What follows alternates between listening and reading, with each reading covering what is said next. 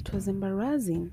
I was embarrassed, ladies and gentlemen. Your dear girl here, what do we call it? Diarrhea in the school bus. Hmm?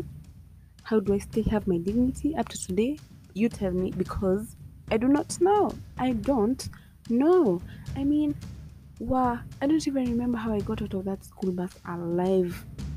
Hey, and I still went to school the next day, by the way, just so you know. And then that same week, well, like kids can be mean. That same week, I went to PE, physical education, in my underwear. Wasn't I already embarrassed in the school bus? Now I'm double embarrassed. Hey, man. Hey.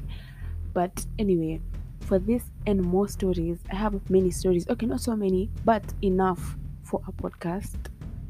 No, I'm just joking. I have very few. Stay tuned to this podcast.